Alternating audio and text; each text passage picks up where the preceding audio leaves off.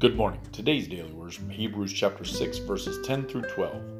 For God is not unrighteous to forget your work and labor of love, which you have showed toward his name, and that you have ministered to the saints, and do minister. And we desire that every one of you do show the same diligence to the full assurance of hope unto the end, that you be not slothful, but followers of them who through faith and patience inherit the promises.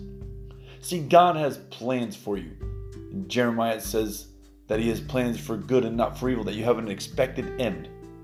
Know that God is not going to forget the things that you've done to advance the kingdom of God, the people that you've helped, the people that you've ministered to. He loves you. He's called you out of darkness into his marvelous light, not to forget what you've done, but to honor you so that you would inherit the promises. Remember that Jesus loves you, and so do I.